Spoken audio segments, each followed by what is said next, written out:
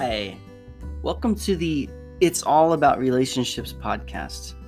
I'm your host, Justin Bird.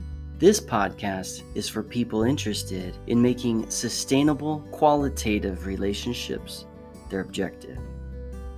I want world peace, and I build world peace one world at a time, beginning with the relationship with self and extending outward to marriage and family, friends, community, and world. So if that's an objective you want to take up, come along. Hey there. Good day. Greetings. Grüßt euch. Happy to be back posting another episode. This episode is going to be the first part in a series of a rather long interview with Chuck Zalanis. Chuck wanted to interview me about my book, The Grand Design. He found the idea of there being a universal pattern in all relationships intriguing, but he wanted more application to daily life. And so I sat down with him and expound the formula found in the book and talk about it in different areas of life, talk about parenting, talk about marriage.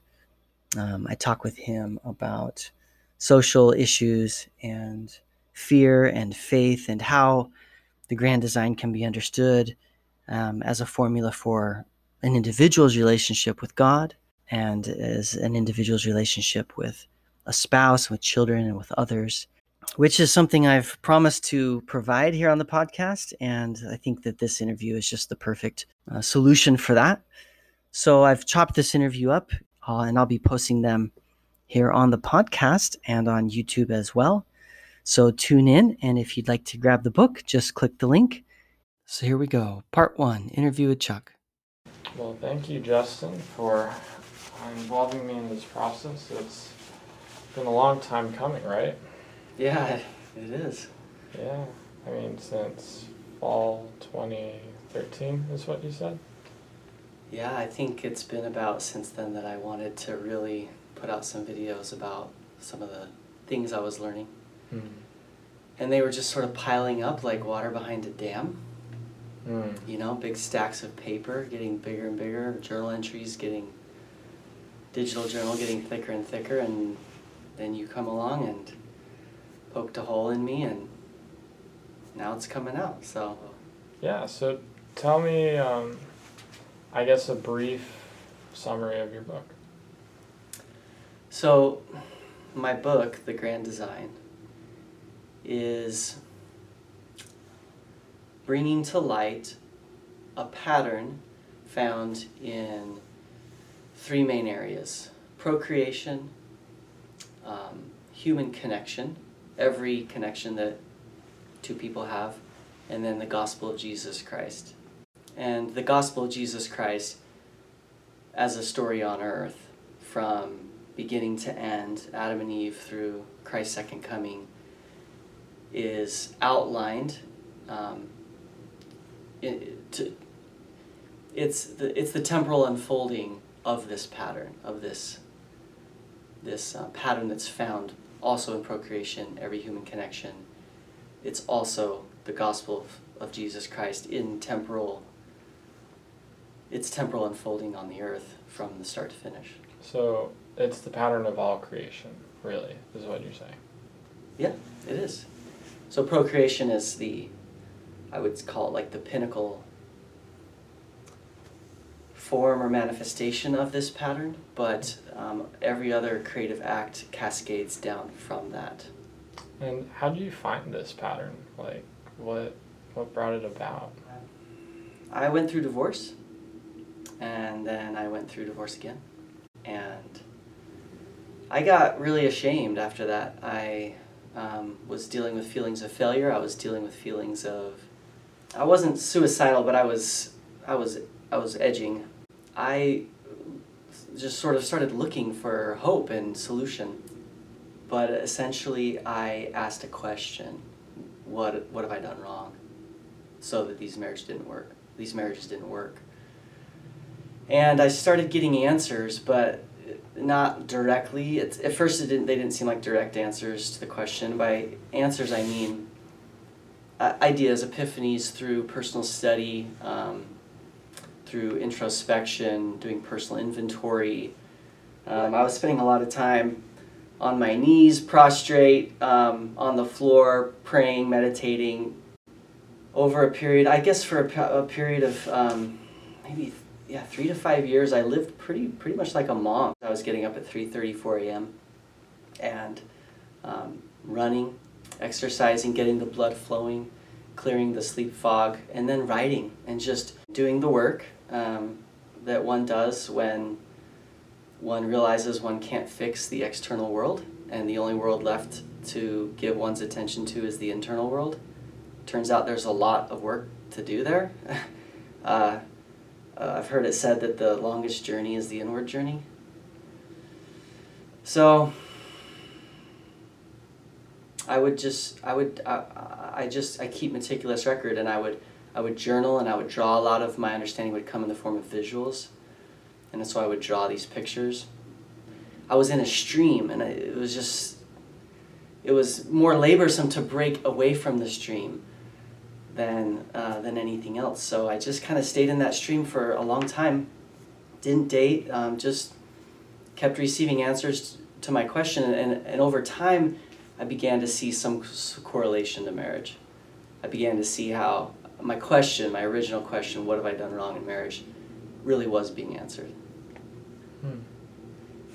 So what was the main answer that you came up with? What I did wrong in marriage was what I was doing wrong everywhere. Because the way I am in relationship is the way I am in relationship with all things.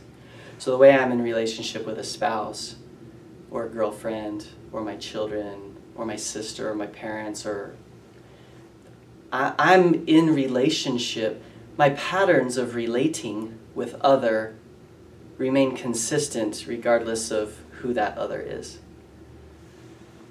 And that extends to God as well. And so I guess the answer was really a formula of relationship. And so understanding this formula has helped you to improve your relationships. Yeah, I have resumed dating, and I'm not remarried, but I intend to, and I feel hopeful that when I do that, it will be different. And my other relationships are way better, and that's from the success of my other relationships do I draw the confidence of being able to produce a sustainable, happy marriage when that time is, when the fruit is ripe for that. All right. And this has improved your relationship with God as well. That's really the beginning and the end relationship. That's for me, that's where it began, and for me, that's where it ends too. Even as I relate better and better with others, I find that God is there. God is first and primary in me, in the way I relate to myself. But God is also in every other. So the way I relate to others, I'm relating to God also. God's pretty all-encompassing this way, in that He will be on the far left of the scale and on the far right of the scale, and then everything in between. And then those ends of the scale sort of wrap up into one great whole. So basically, based off of your relationship with God, you can determine how you're doing in your relationships with other people. I think, and vice versa too. Okay. So if you've got really good relationships with one person per se, and then a terrible relationship with another, what is this? So God superimposes him, herself into other. So I see relationships formulaically, and the formula really exists between self and other. Now, these are marker points or placeholders. So I am in the position of self, the way I navigate existence. But the way you navigate existence, you are in the position of self, and I am in the position of other. I am your other, and you are my other. And God positions him herself, and I say it that way because I've come to see the divine femininity of God, even if God is, dogmatically patriarchal male. There are I can't not see divine femininity in God's interplay with humanity. So I like to just constantly remind myself of that sometimes with my pronoun usage. But one way that God teaches us is to superimpose him herself in the position of other. And specifically the least of these others. So if I was consulting an individual, I would say, scan your world of other, which is everything besides you, right? Because yourself and everything else is other. And then find the others that you hate the most. Like, find the others that you cannot stand the most. And unfortunately, God is there. God is behind that other, even backing up that other, being that other's advocate. Not necessarily endorsing or condoning every action they take, but advocating for that other in the sense of wanting them to have the fullest and richest lived experience possible to fill the measure of their creation, so to speak. So it's required you to have a little more empathy. Yeah, I just don't. This whole idea of I have a great relationship with God, God loves me, and I'm good, but I cannot stand this group of people or this other particular. I don't think that's congruent. I think that you have to stop listening to the whisperings of God at some point to get comfortable with that separation. There is no separation, really. There is a threshold, but in the formula between those two placeholders of self and other, there is a threshold which serves as a veil which gives the appearance of a separation. I acknowledge that, but experience and creation is a matter of going through that whole formula into a full circle. Joseph Campbell identified this in literature. He called it the hero's journey, where the beginning and the end is at the top of a circle, and you journey around the circle and you cross a threshold twice. And the completed journey is really the full measure of experience.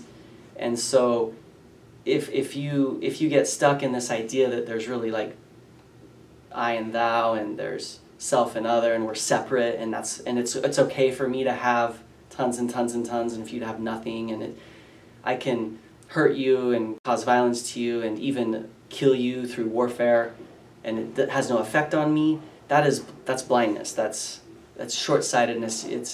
It's really being duped by the veil and really believing in the separation, which isn't the way things really are. It's purposeful. It serves a purpose. It's part of the design for a reason, but that reason is not to perpetuate an eternal separation.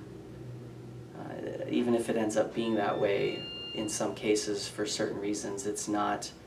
The design isn't to journey from the top of the circle to the bottom of the circle and then stay there forever. And then just have one player here and one player here, and then they're forever separated. That's not the long view. That's not the complete picture of the design, the grand design. The part that catches me up is, what is that veil? What is that blindness? Well, that threshold, the veil, is pretty complete. It's pretty all-encompassing, and it would depend on which application we're discussing. So if, say, for example, you hate a person. Yeah. What is that veil?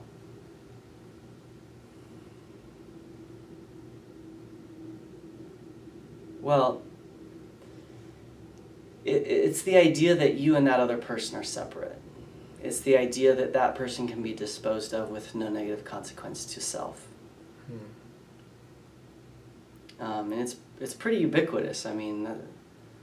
Warfare. I studied political science, so learned about different countries and cultures. read a lot about genocide and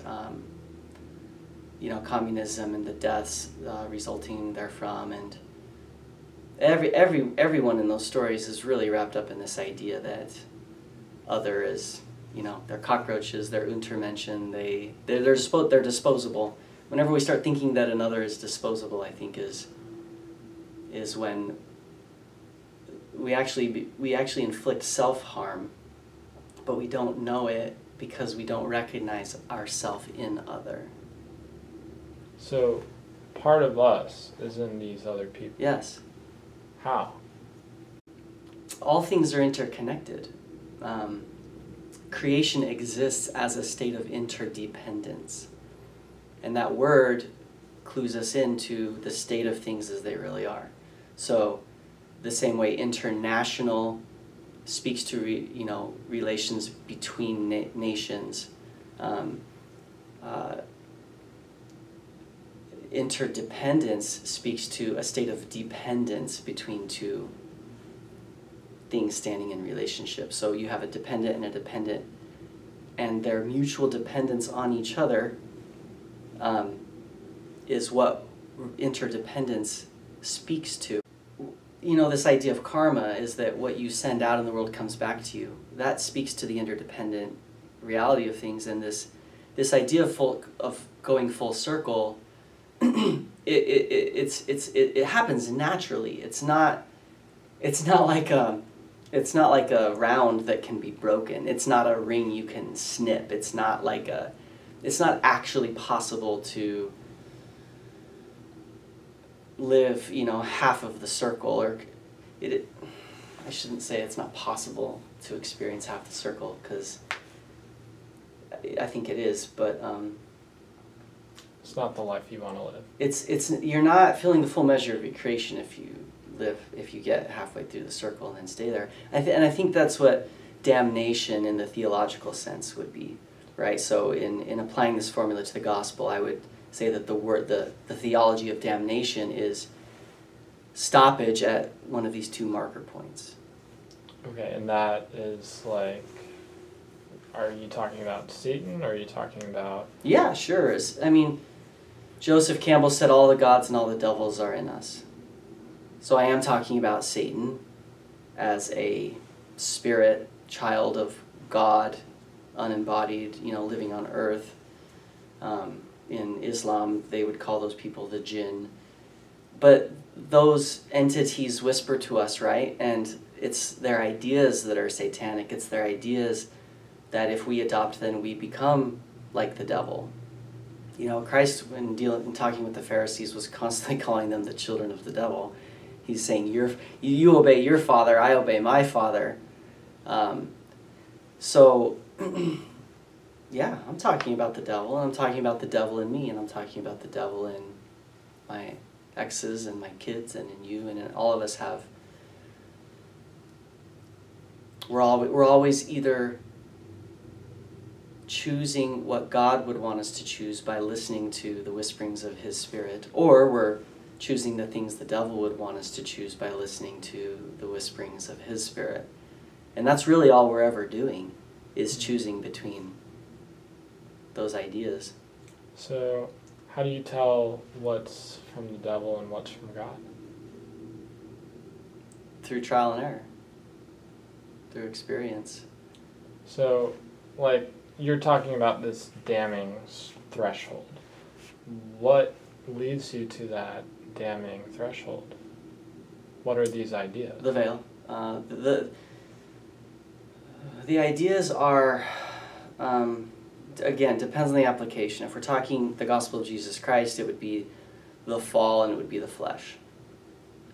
If we're talking about interpersonal relationships, it would be fear, and it would be maybe selfishness in the way it's traditionally defined. So at the thresholds, it's a matter of receiving and giving. And in the way that we receive, I think of that as a feminine. Let's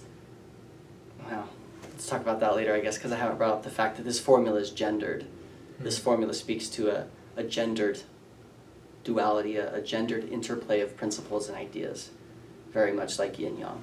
But at the threshold, we're receiving and then we're giving. And I think of those thresholds of it being like a cup, an empty cup that once it's filled becomes a pitcher. The overflowing cup becomes the pitcher. And so we, in the way that we receive and how we receive, then naturally want to share. And that very much follows the pattern of why we're doing this right now, why I wrote the book and why we're filming these videos, is because I felt very empty at a certain point in my life, like an empty cup, and I began to be filled. And at some point, I just, get filled up and it overflows, and I just want to share it. It's naturally, it just happens that way. And so what dams that process is not receiving and not giving. It can happen either way. We can be damned if we're not receiving the resources our needs require to sustain our lives, and we can be damned by not giving and sacrificing. Sacrifice is a principle whereby we break through this dam, and so likewise is receipt. So like submission and sacrifice is kind of what you talk about Right. Yeah. So in the book, I redefine receipt as submission. That submission is positioning for receipt.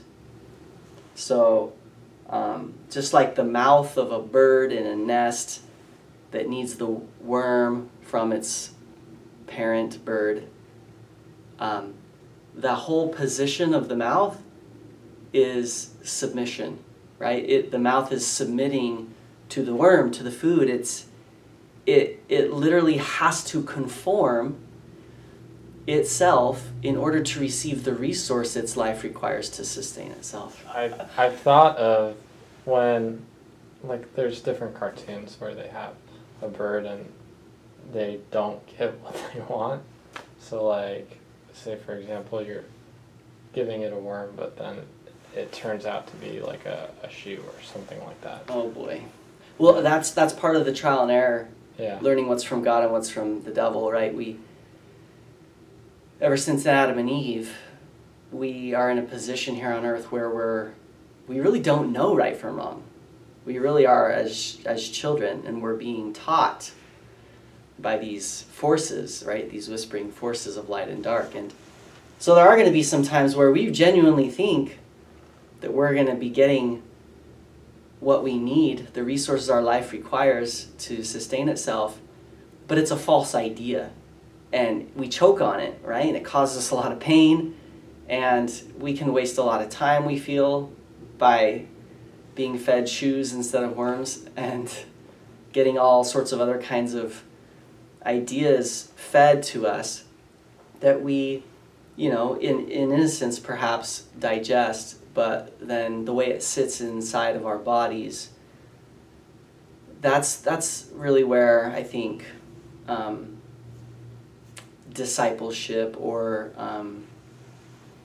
true religion, spirituality comes into it. Spiritual practice, it's referred to, or spiritual experimentation, experimenting with the Word of God, which is truth. So any true idea would be the Word of God, and the way we experiment with that is very similar to digesting food.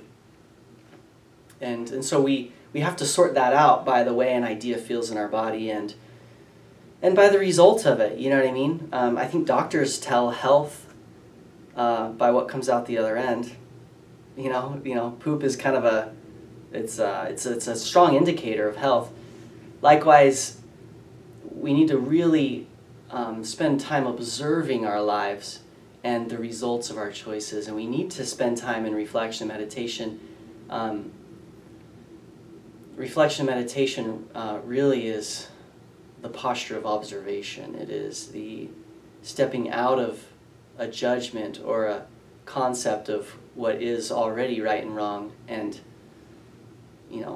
doubling and tripling down on what we already believe, and stepping out and just watching watching what comes out the other end. When we make a choice, it's going to be followed by a consequence naturally, sometimes quickly and sometimes further down the road. And our ability to watch that is what will help us know God from the devil in our consumption of ideas. So it requires a lot of observation. I think observation is the key. To the master of illusion, observation is the only enemy.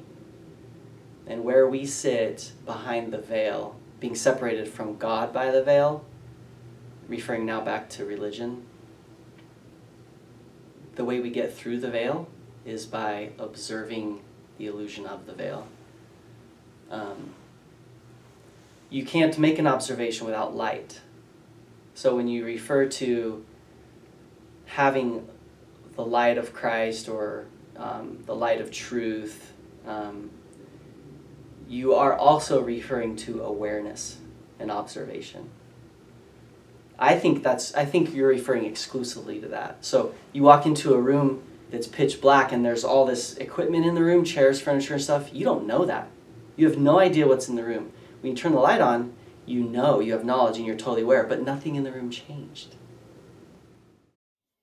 If you want to learn more, order my book. It's called The Grand Design. The link is below. It's available on Amazon. And it outlines this pattern found in all relationships and illustrates it in 3 specific examples. Getting yourself familiar with the pattern will make shifts in your mind and in your heart that will begin to open new awareness about your present relationship needs. To get more help applying this pattern to your present relationship needs, reach out to me. I'm Justin Bird, wishing you the very best with your relationship sustainability. Es wird doch alles wieder gut, nur ein kleines bisschen Mut. Loving you.